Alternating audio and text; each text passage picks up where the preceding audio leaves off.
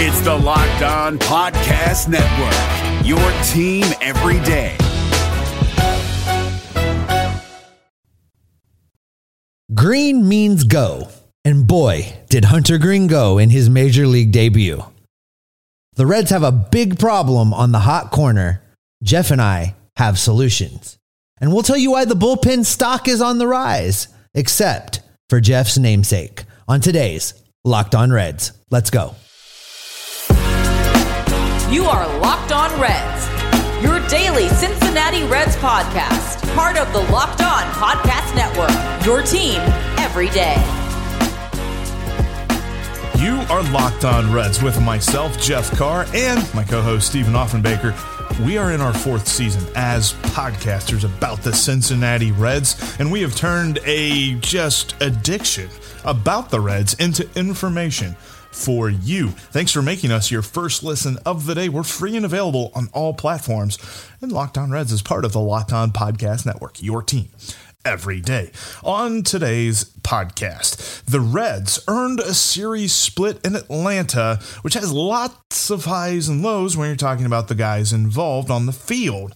There's a argument to be made about what the Reds should do at third base, and we're going to make it. And we've got a huge debut. Huge debut, Steve, of Hunter Greene, because that was as good as advertised. I don't know what you thought when you were watching it, but as I saw what he had, Hunter Greene showed me exactly why the hype has been so hot, and he showed me that the hype is not fake. Listen, Jeff, I want to tell you, I can't say on our family-friendly podcast some of the words that I was saying watching the off-speed and breaking pitches that Hunter Greene was slinging up there. But listen, Jeff, this did not surprise me at all. I remind you, as a matter of fact, let's go back to our crossover episode with the Locked On Braves previewing this series. Let's roll that beautiful footage, Jeff. You know, I'm going to take the easy way out and I'm going to call the split, but I will make it a little bit more exciting. I'll tell you that the Reds are going to win the first game and they're going to win the last game of the series. Tyler Mahle is going to come out and pitch a great game. I do think the element of distraction and getting those rings and reliving that win is going to take a little bit of the adrenaline out of actually playing the game. And I think the Reds will capitalize on that on opening night. And then I think Hunter Greene's going to come out in the final game of the series and talk about adrenaline. He's going to just be blowing that ball by people. I think the hitters are going to have a hard time timing him up. I think he's going to get a lot of weak contact, foul tips, things like that as people just try to catch up to that fastball that's coming up there. So I think the Reds win the first and the fourth game. I think we get a split out of this deal. I do tend to agree with your evaluation of the bullpen. I think that the Braves will probably get to both Vladimir Gutierrez and Reiver Sanmartin a little bit as they start to work things out. And we'll get into the Reds bullpen, which means that Jeff Carr will see his favorite guy, Jeff Hoffman, early and often. So that gives you at least 2 wins right there. All right. Not only did I predict a series split here with the Atlanta Braves, but I even got right the games that the Reds were going to win. And in that clip, as you just heard, I said I believed in Hunter Greene, that Hunter Greene was going to go out and get the Reds a win, and that's exactly what he did. He was phenomenal, Jeff. It was amazing. He was poised. He was in control. He was unafraid, and he was not intimidated one little bit by that Atlanta Braves lineup. Now, listen, I know 4th and 5th inning, things kind of came off the rails just a little bit. He gave up a couple home runs, gave up 3 runs in his 5 innings pitched. But listen, they were trying to get him the 5th inning to get him the win. That's what David Bell was trying to do. The Reds had a lead. The Reds had the ability to hang with him a little bit longer, and it gave Hunter Greene the ability to kind of relax and just groove the ball up there. So am I worried about the home runs? No. We've said all along that Hunter Greene's not going to be perfect. We've said all along that Hunter Greene's going to have moments where he looks like a rookie. But in the grand scheme of things, he was simply phenomenal. Yeah, and look, you can talk about the box score all you want. Here's what I know. His stuff was sick.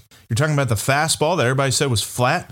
I didn't see that thing stay flat one time. It was moving all over the place. It had rise, it had run, it had a little bit of droop sometimes, I thought. And then you're talking about a slider that is a wipeout slider. We talk about wipeout sliders when you look at like Tony Santion and things like that. I'm pretty sure that thing starts at your knees and ends up in the dugout. Like, that is a crazy breaker. Austin Riley's still trying to figure that out from the first at bat whenever he swung, and the ball was already like in the left-hand batter's box. It was a phenomenal pitch. I just can't imagine what it's like to stand in the batter's box and have that coming at you, trying to figure out what you're supposed to do with that. And as a matter of fact, even the technology couldn't figure out what to do with it. If you heard on the broadcast and saw some of the tweets from C. Trent Rosecrans, the automatic detection system was confused. It had no idea what Hunter Greene was throwing because his changeup looked like a four-seam fastball. It was old-fashioned. Everybody was having to look at the pitch and figure out what it was. The automatic software could not tell what Hunter Greene was dealing. And I think that a lot of the concern, if we want to call it that, with Hunter Greene just came from general concern of fireballers who throw over 100 miles an hour. Because the experience with that is if a fireballer throws over 100 miles an hour, that's all he does. He doesn't have anything else. He doesn't have that next gear. But that is why Hunter Greene has the hype that he does. He is every bit as good as advertised because he can throw 100 miles an hour. He can locate it at will. It moves. And he can mix in some braking stuff and some off-speed stuff that he also has control over. They were talking about how much work he put in on that changeup during the offseason. You saw it. He was able to put it exactly where he wanted. And he still had I noticed this too, a very deceptive arm slot. Like where he released his fastball from was where he released his changeup from. It was not a scenario of, okay, there's a little bit of difference, and if you're a hitter, you could probably pick up on that. He has got a very repeatable motion, very good delivery, and very deceptive when you're talking about mixing up the speeds. I don't know how a hitter can stand in there knowing they've got to prepare for 100 miles an hour. Oh, but it might come in 10 miles an hour slower, and it's not going to look any different. Well, not even 10, Jeff. I mean, some of those changeups were coming in at 86, and then he would come right behind it with a 101 mile an hour fastball. I mean, talking about his delivery, they made mention of this on the television broadcast. Both John Sadak and Chris Welsh were talking about this, that Hunter Greene, talked about how he completely of his own volition rebuilt his motion and his mechanics while he was coming back from Tommy John's. And I got to tell you, what he's doing right now is working. It is fantastic. And that changeup, it is nasty. It is absolutely nasty. I don't know how a professional hitter can figure out what to do with what Hunter Greene's doing right now. And you can talk about a rookie that has really good stuff and really good mechanics and be excited. He's got another level, though, that absolutely just brings it all together and gives you a package that you can talk about being a Cy Young pitcher for multiple years. And that's the fact that he knows how to keep his composure. He knows how to keep level, no matter if he just struck out the side in the last inning or if he just gave up 3 home runs. One of the big things, and you always talk about this when you're talking about a pitcher, is how do they bounce back from adversity? Because nobody's going to throw a perfect game every time they go out. They're going to give up a long ball. They're going to give up a couple of hits in a row. How does he follow that up? In the 4th inning, when he gave up multiple hits in a row, he did give up 1 run, but he limited the damage to that. And when he gave up home runs, they were solo shots. Solo shots are excusable, especially when you were up by as much as the Reds were up at that point. So he was pitching a little bit more loosely. But all in all, John Sadak and Chris Welsh were talking about this. You watch him after he throws a pitch. He has breathing exercises that he does. He has the ability to calm down his own heart rate and just be cognizant of everything that's going on. He's not worried about his mechanics mid-game because he knows that those are good. He's not worried about his stuff mid-game and where it's going to go mid-game because he knows that those are good. He's worried about making sure that everything is even keel. And if you're talking about that with a pitcher, you're talking about a dude usually who's been around for a while and understands that. No, we're talking about a dude that just made his first career start. I am so stoked for him. Absolutely. I think the big takeaway from what we saw out of Hunter Greene yesterday is the maturity. It's there. It's as advertised. His ability to maintain his composure, it is there. It is as advertised. And the simple fact of the matter is that this dude is every bit as good as he has been advertised. Hunter Greene is good. You know what, Jeff? Kyle Farmer has had a heck of a weekend, and he showed us that even when Jose Barrero returns, he should be an everyday player, but not at the position you're thinking. Before we get into that, though, I want to talk to you about Built Bar. Built Bar is a healthy snack that is going to get you through the 2022 Major League Baseball season. Built Bar is a protein bar that tastes like a candy bar. It might even be a little bit better than a candy bar because it is healthy for you. Built Bar makes it easy to stick to your diet. It makes it easy to stick to your health goals because it tastes good and you're going to want to eat it. It's unlike any other protein bar that you can buy. It is not chalky. It is not waxy. It does not taste like you're taking a big drink from a barrel from a chemical spill. It's going to make you want to be healthy and want to eat healthy. It's going to keep you engaged in your diet and engaged in your health. It's going to keep you from wanting to just give up and say, where's my candy? Give me a Snickers. It prevents all of that. Built Bar is covered in 100% real chocolate, and it has amazing health statistics. And listen, we're a baseball podcast. I love the statistics. Jeff loves the statistics. You love the statistics. Built Bar statistics: 130 calories, 4 grams of sugar, 4 net carbs for you keto folks, and jam packed with 17 grams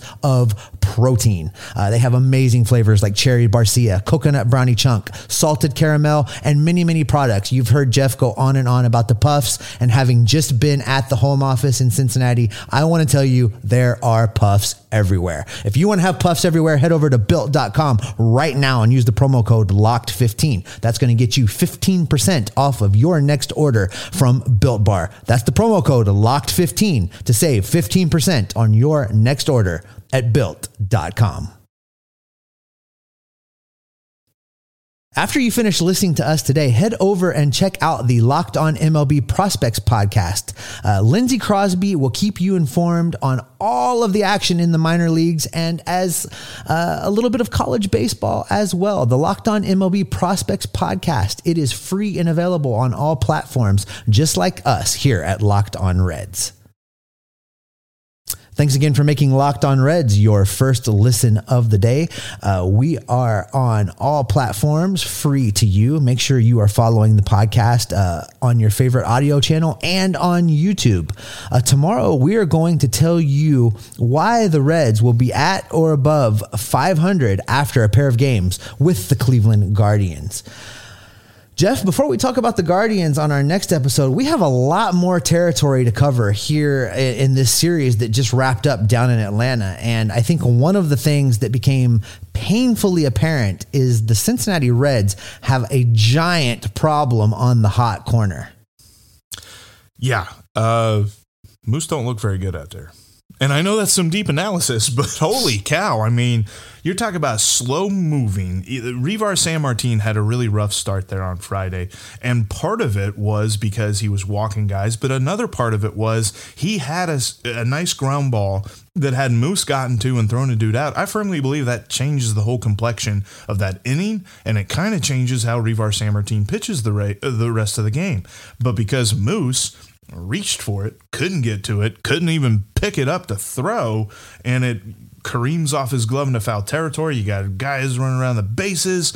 I just look at that and I say, that's rough. Then you see him on the base paths, almost gets thrown out on a line drive to right field, and he was still halfway between first base. Like, I watch that replay again, I'm like, where was he? Was he like trying to go back to first because he thought the right fielder was going to catch it? No, he was halfway between first and second, and he still almost gets thrown out at second base for a force out.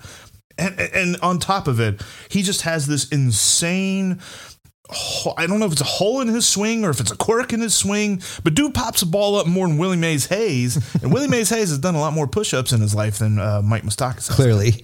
Listen, Jeff, a couple of the things you're talking about there. First off, the base running error. Clearly, Moustakas lost track of how many outs there were. That's really what happened there. His head wasn't in the game, and it cost the Reds a little bit. And that's just where things are with that. As far as defense goes, it's sad to say, but Mike Moustakas has lost a step defensively. He is a liability in the field. He cannot range. He just simply cannot do it. Now, he's getting paid. He has a couple years left on his deal. The Reds are not going to cut him with as much money as they still have wrapped up in him. And the real answer, the only thing that the Reds can do with him is this. He needs to DH against right-handed pitching, and he should never set foot on the field again unless it's an emergency to play defense.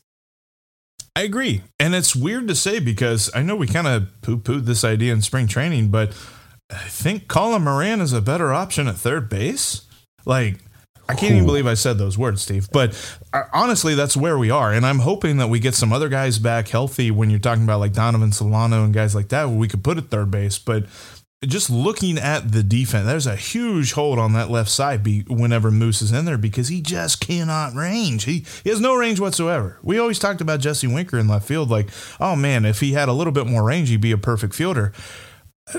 Moose doesn't have a number there, I think. Like, I mean, if you're talking about a rating, like a range rating or something like that, it's got to be like, if at all.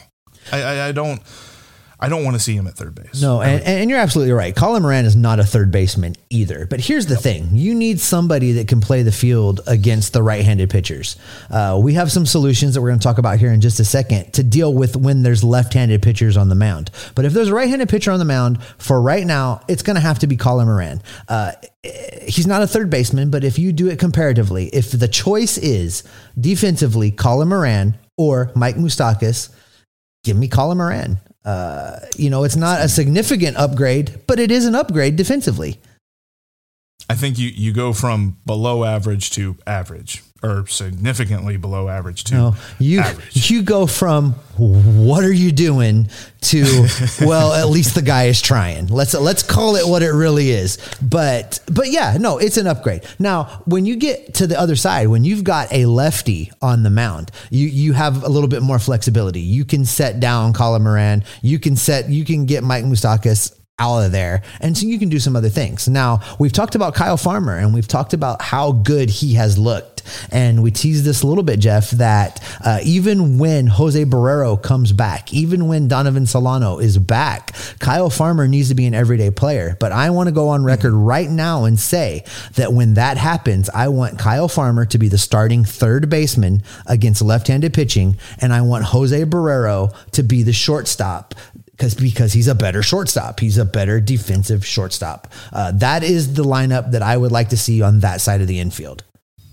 Honestly, and look, one series does not a season make. I totally understand this, but there's an argument to be made, depending on how good Barrero gets at the plate, that you can almost make that the everyday left side of the infield. Mm-hmm. Make Barrero the shortstop, make Farmer the third baseman, because Farmer was actually hitting pretty well against Ian Anderson there on Sunday. He got 5 hits during the weekend. He was going the other way. He was putting the ball where the fielders weren't, and he got a bunch of RBIs for it. Got 4 RBIs on the weekend. Like, I loved the performance that we got from Kyle Farmer at the plate, and seeing as good a shape as he is in, and the fact that he looks as though he has gone absolutely crazy with the idea that he's going to be an everyday player. And we have talked about to no end that we want him to be a super utility. We want him to be that guy off the bench.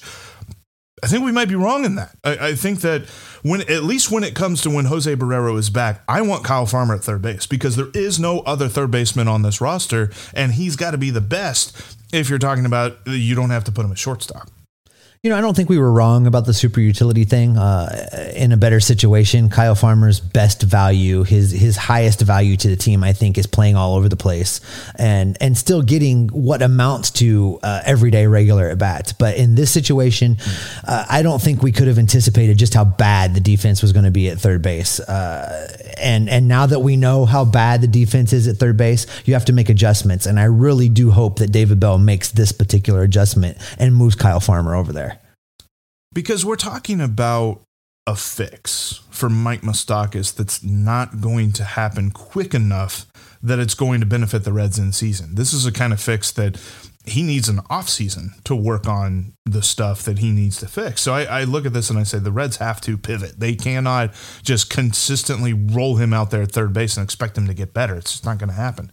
I want to see that change. And with Kyle Farmer, with Jose Barrero coming back from the IL, which that's still weeks away. So there's obviously that time in between where Colin Moran and hopefully Donovan Solano comes back soon, that he can start filling in there as well, that we don't see Moose on the field at all. And we see Kyle Farmer at third base whenever Jose Barrero is healthy.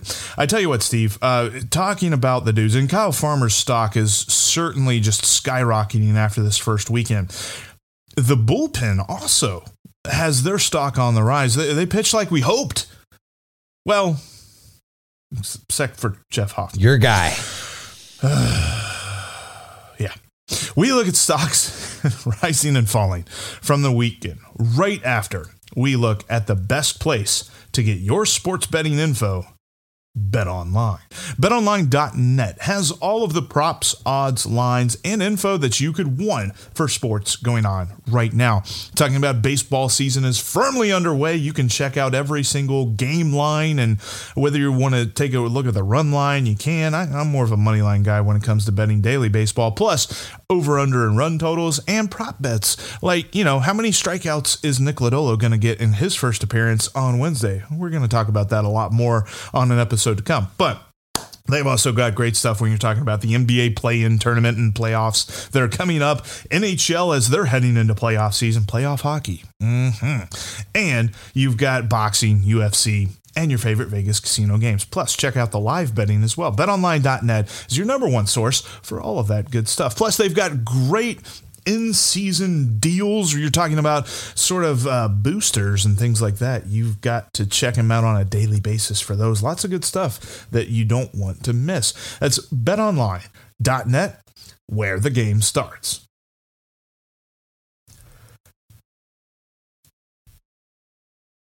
Make sure that you're following us on Twitter at S. Offenbaker for Steve, at Jeff Carr with 3 F's for me. And you can follow the show at Locked On Reds. You can also follow us on Instagram, Locked On Reds Instagram. And, of course, right here on YouTube. Thanks for watching us, and make sure that you're following everything that we've got going for you.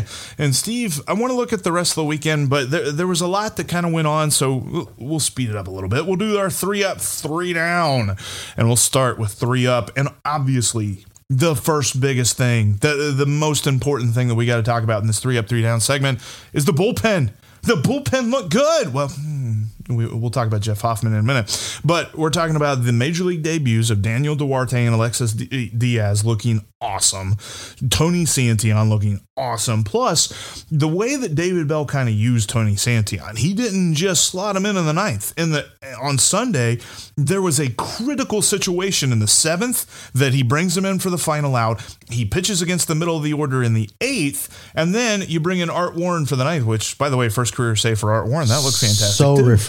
So refreshing to see a Reds manager using pitching that way and having pitchers that don't have a temper tantrum when you don't use them in the 9th inning. I mean, it's a perfect storm. We got a manager willing to do it and pitchers willing to do it. It was fantastic.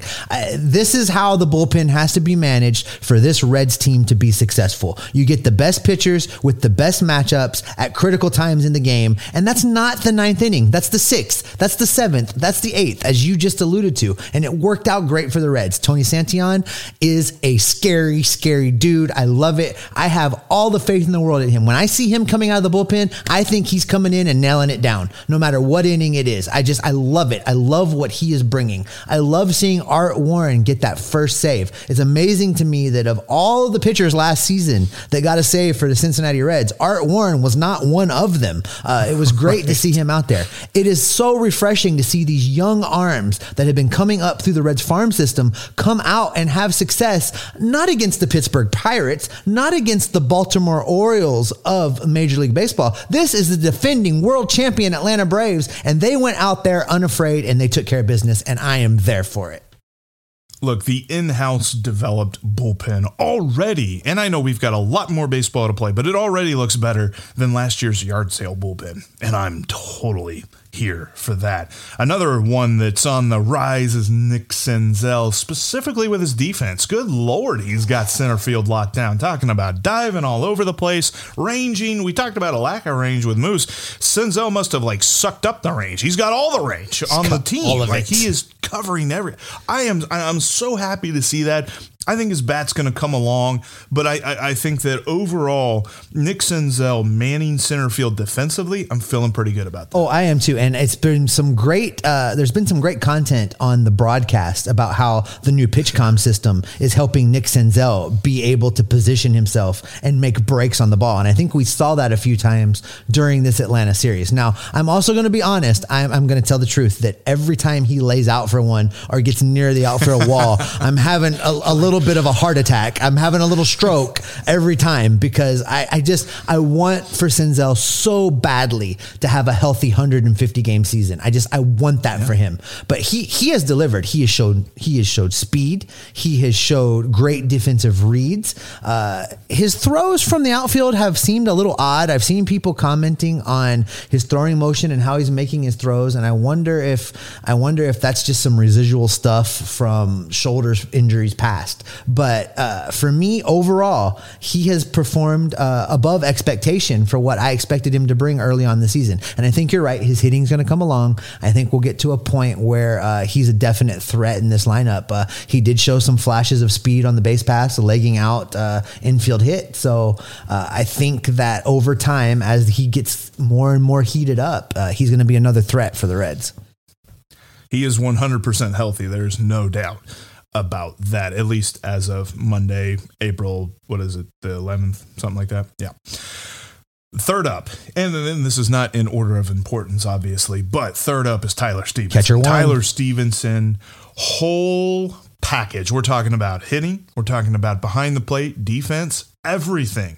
He's just looking really good to start the year. He got his first home run on Sunday. He's only the second Red to hit a home run. What happened to the days of the Reds can only score when they homer, Steve? We'll have to talk about that on another day. Mm-hmm. But Tyler Stevenson as a whole, looking really solid there in the lineup. I know he's batting fifth right now. I wonder if there might be some discussion as to how that might change. One series, probably not enough to make a decision that way, but I think it's worth looking into as we move through the Guardians pair of games and as we head out to LA. But overall, absolutely what I want to see from Tyler Stevenson. And you know, not just offensively, Jeff, his defense and the way that he has handled this young pitching staff, I think is very admirable. And I think we should talk about it for just a second. River Sanmartin got roughed up a little bit. He did not have a great outing.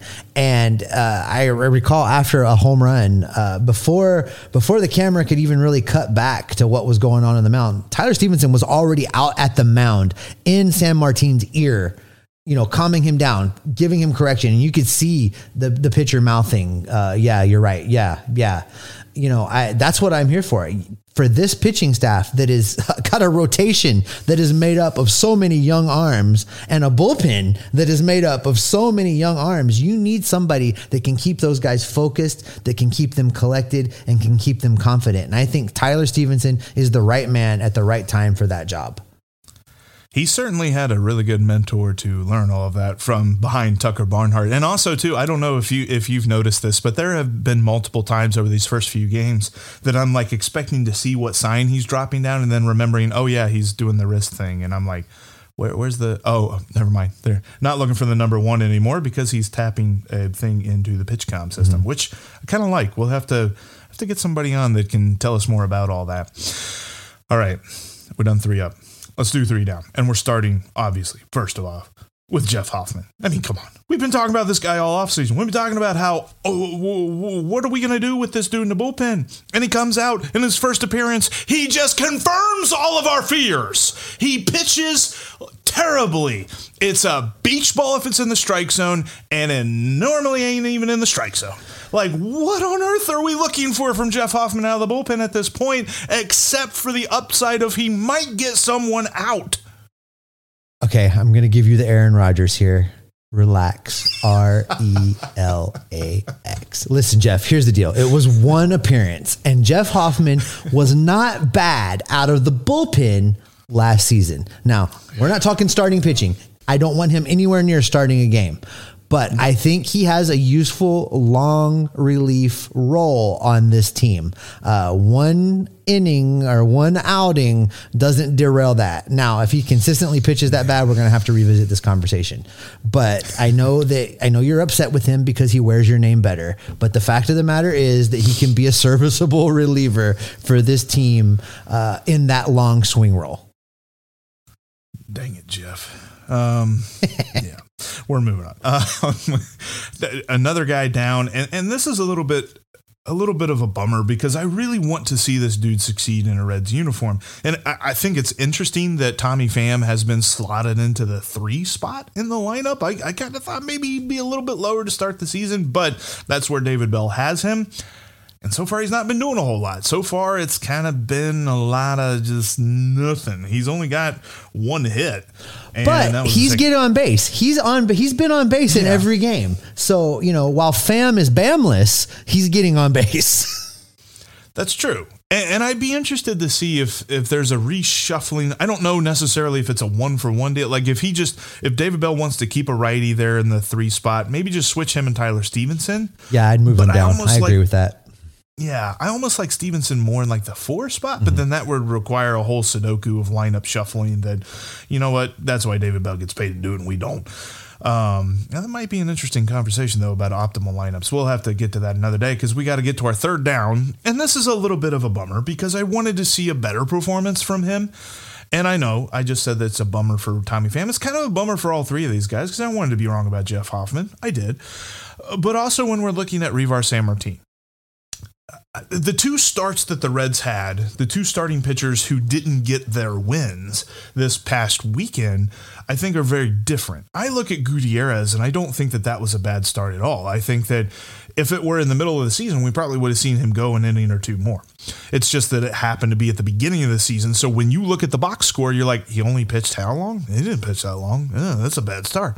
It's not that way at all. With Reivar Sanmartin's a little bit different. 5 walks is really 5 too many, but honestly, like 1 or 2 walks, I think you can get around, but 5 walks is insane. And then whenever he imploded, it didn't stop. He didn't kind of have that ability to stop the bleeding right then and there. And that's why he was only in there. He couldn't even get out of the 3rd inning. I look at him and I think that, yeah, sure, 1 start. Again, this is only his 3rd career start. So saying we know anything about Reivar Sanmartin, I would like to see maybe 1 or 2 more starts from him. But if he continues to pitch like that, the bullpen is his place to be. And especially for the fact that they only have 1 lefty in the bullpen anyway. Talking about Sanmartin, and I think you're absolutely right about Gutierrez, by the way. He pitched and he had the Reds in that game the entire time. That game was never out of reach. In fact, that game was a failure of the offense to go out there and score some runs because, I said that if they were to steal this series, that would be the game. The game that Gutierrez was pitching, that was the most winnable of the other 2 games. For Sanmartin, as our good friend Cam always says and posts the old Riverfront scoreboard animation, walks will haunt. And that's exactly what happened for Reivar Sanmartin. And, this is the first time we've seen him make a major league start against anybody other than the Pittsburgh Pirates. And I came away from it unimpressed. Somebody's going to have to go here fairly quickly. Mike Minor is going to make a minor league rehab start next week in Chattanooga. So he is not very far away. I figure 1 to 2 rehab starts for him and he'll be in this big league rotation. So right now, Reivar Sanmartin is going to be on the outside looking in if a move has to be made today, as far as I'm concerned.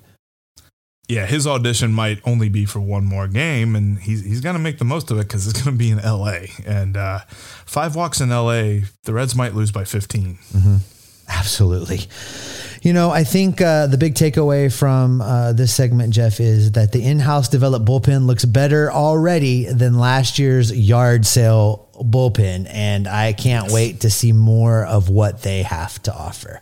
I think that's probably a great spot for us to stop for today. That'll wrap up this edition of Locked On Reds. Coming up on tomorrow's podcast, we are going to get you ready for opening day, the real opening day at home at Great American Ballpark in Cincinnati. Jeff and I are going to preview the series with the Guardians, and we will look back on some of our favorite opening day memories. Thank you so much for making Locked On Reds your first listen of the day. Now make Locked On MLB your second listen. Paul Francis Sullivan, please call him Sully, brings you his unique perspective on the major leagues, both past and present. Locked On MLB, just like Locked On Reds, is free and available on all podcasting platforms. Jeffrey, the long, cold winter is over. Baseball is returning to the Queen City. And Jeff, what can you count on from us here at Locked On Reds?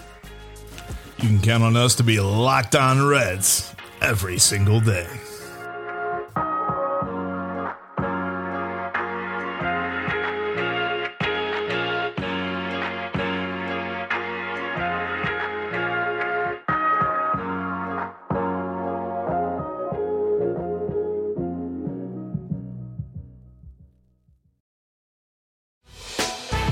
Hey, Prime members, you can listen to this Locked On podcast ad-free on Amazon Music. Download the Amazon Music app today.